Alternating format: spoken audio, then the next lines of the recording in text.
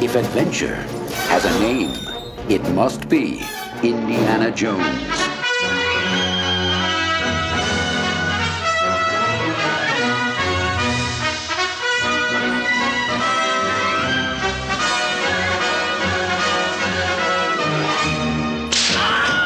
Trust me.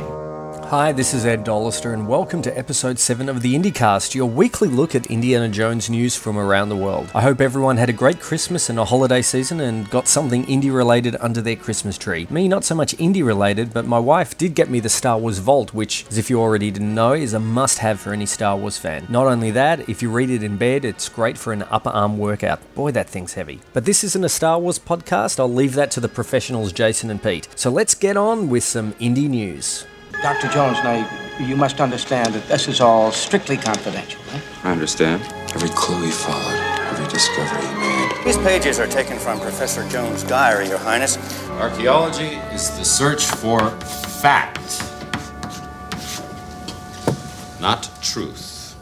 Well, while last week was pretty quiet news-wise, this week things seem to pick up a little bit, thanks to Indy Cast listener Mitchell for providing some links to stories this week. The big story was an interview by Premiere Magazine with John Hurt, who may or may not be, but probably is playing the father of a character other than Indy in Indy 4, just trying to keep it spoiler-free, where he apparently called working on the film lightweight. Hurt said, "I want to be careful here because I don't want to make it sound like I'm anti the film. I'm not at all. But if I was asked what I would choose to do, it would be lightweight for me, at least for that sort of time commitment. But having accepted it, I enjoyed working with Stephen hugely and we had a great cast. I just wish we had something of fabulous interest between each other to act." Now I guess is not the time to mention his role in Roger Corman's Frankenstein Unbound. When asked if he saw George Lucas around much, Hurt replied, "Occasionally. George is a bit socially crippled really, not good with people, so I just left him alone." Ouch! I can hear George Lucas fans ripping up their copies of Alien and Howard the Duck. Okay, so John Hurt wasn't in Howard the Duck, but it's not like you need an excuse to rip it up. For the entire interview, and watch out, it does contain some dot-to-dot spoilers, check out this week's show notes. Entertainment Weekly listed the top 25 fan sites on the web, and coming in at number 1 was the Indiana Jones fan site, theraider.net. Excellent job, guys. Also coming in at number 25 was one of our favourites here, theforce.net. Well done to everyone involved in the sites, but surely the Force.net should have ranked higher than 25. I mean, if Project Runway could make it to number 12, someone needs to take another look at the voting criteria. And where is my Howard the Duck fan site? I put a lot of work into that. And finally, Variety announced that Harrison Ford will be honoured with a Lifetime Achievement Award at the International Cinematography Guild's upcoming 45th Annual Publicist Awards in February next year. Other recipients include well-known action stars Clint Eastwood and Julie Andrews. Apparently she did all her own stunts in The Princess Diaries. Don't worry, this is kids' play. Indiana Jones Tote and Cairo Swordsman action figures, each sold separately from Raiders of the Lost Ark collection, new from Kenner. Know how long I've been looking for that? All your life? TheRaider.net is reporting that a number of LEGO websites have published very revealing spoiler pictures of 3 Indiana Jones and the Kingdom of the Crystal Skull playsets, well as revealing as LEGO can be. If you don't mind spoilers, visit the show notes for the links to some pictures. Still with LEGO, IndyCast listener Ben wrote in with some news of Indy LEGO hitting retail. Ben writes, "Just writing to say that the first wave of the Indy Legos are out. Unfortunately, there are no Temple of Doom sets. I grabbed the Lost Tomb set and it's awesome. Toys R Us also had the Temple Escape, which is huge and costs $70 which is $20 above retail. I've attached some pictures and a scan for an upcoming LEGO video game. Merry Christmas and I hope you enjoy the new year of Indy." Thanks, Ben. I've uploaded the pics to the IndyCast Flickr page at www.flickr.com/photos/IndyCast, so check them out.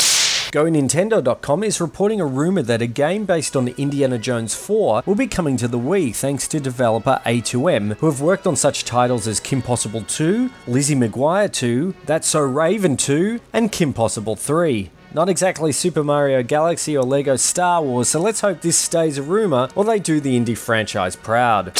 And finally, Cool Toy Review have got loose pics of the Indiana Jones adventure heroes. I must say the Havidos Indians look pretty cool, and it's nice to see an Indy figure with his gloves from the scene in the Well of Souls. Great work, Hasbro. I will take the book now. What book? You have the diary in your pocket. There are pages torn out of this. This book contained a map. Where are these missing pages? This map. We must have these pages back. Random House and Del Rey will be releasing the complete making of Indiana Jones on May 22, 2008, and StarWars.com has the exclusive first look at the cover. Penned by Lucasfilm's J.W. Rinsler, the complete making of Indiana Jones will cover the making of all 4 Indy movies, including Indiana Jones and the Kingdom of the Crystal Skull. If the new book is anything like Rinsler's making of Star Wars, which exhaustively chronicled the making of the first Star Wars movies, Indy fans should be in for quite a treat. It's today's mail. And it's been opened. Dr. Schneider, message from Berlin. I should have mailed it to the Marx Brothers. I always love getting emails from Indy fans, and this week was no exception. I had a fantastic Indy tale from Lucinda. Lucinda writes, "Unlike most of the stories that I've heard from other listeners, I can't recall the first time I saw Raiders or Temple of Doom, or what I was doing when I heard about the release of The Last Crusade. I was only 9 when it came out. What I do remember is that the Indy movies have always been there on the shelf for me to watch. From the VHS copies and box set that my dad had bought, through to the DVD box set that now sits within my collection. This fascination led me to conduct my own archaeological digs in my sandpit, which sometimes led to the great discoveries of my brother's Matchbox cars that he had lost years earlier. These digs then extended to my mother's garden, which were not as well received. This extended even further when I decided to go back to school and study archaeology, of which I'm entering my final undergrad year in 2008. People always ask me, why archaeology? To which I simply reply, Indiana Jones. But this question is always followed by, no, really, why? At which point I assure them it is due to these fantastic movies that I watched when I was a child and continue to watch regularly to this day. Anytime that I'm on a dig, the Indy theme replays over and over in my head and a smile grows on my face. The impact that these movies have had on my life has been enormous. So great that these words just don't seem to do it justice. I just want to share my story and can't wait for the excitement to continue with the Kingdom of the Crystal Skull. Wow, you really are living the dream of being an archaeologist. How many of us like you wanted to do what you were doing but only got as far as digging up action figures in the backyard? Actually, I never did find my Death Star commander. He's probably somewhere still at my parents' garden there. Thanks so much for sharing your story, and let us know if you ever find some fortune and glory.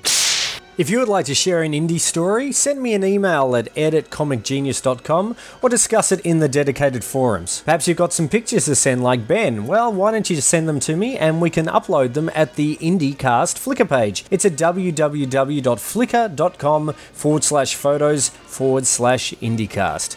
Well, that's it for episode 7 of the Indy Cast. Check out the show notes for further details on all the stories we'd covered. I'd like to wish everyone a happy new year as we head into 2008, the year of Indiana Jones. I'll see you all next week. Thanks to Dustin, Dan, Jay, Jimmy Mac, Jason, Pete, and everyone at theforce.net. This is Ed Dollister telling you to remember, if adventure has a name, it must be Indiana Jones. This podcast is not endorsed by Lucasfilm Limited or Paramount Pictures and is intended for entertainment and informational purposes only. The official Indiana Jones site can be found at www.indianajones.com. Indiana Jones, all names and sounds, and any other Indiana Jones related items are registered trademarks and or copyrights of Lucasfilm Limited or their respective trademark and copyright holders. All original content of this podcast is the intellectual property of theforce.net LLC unless otherwise indicated.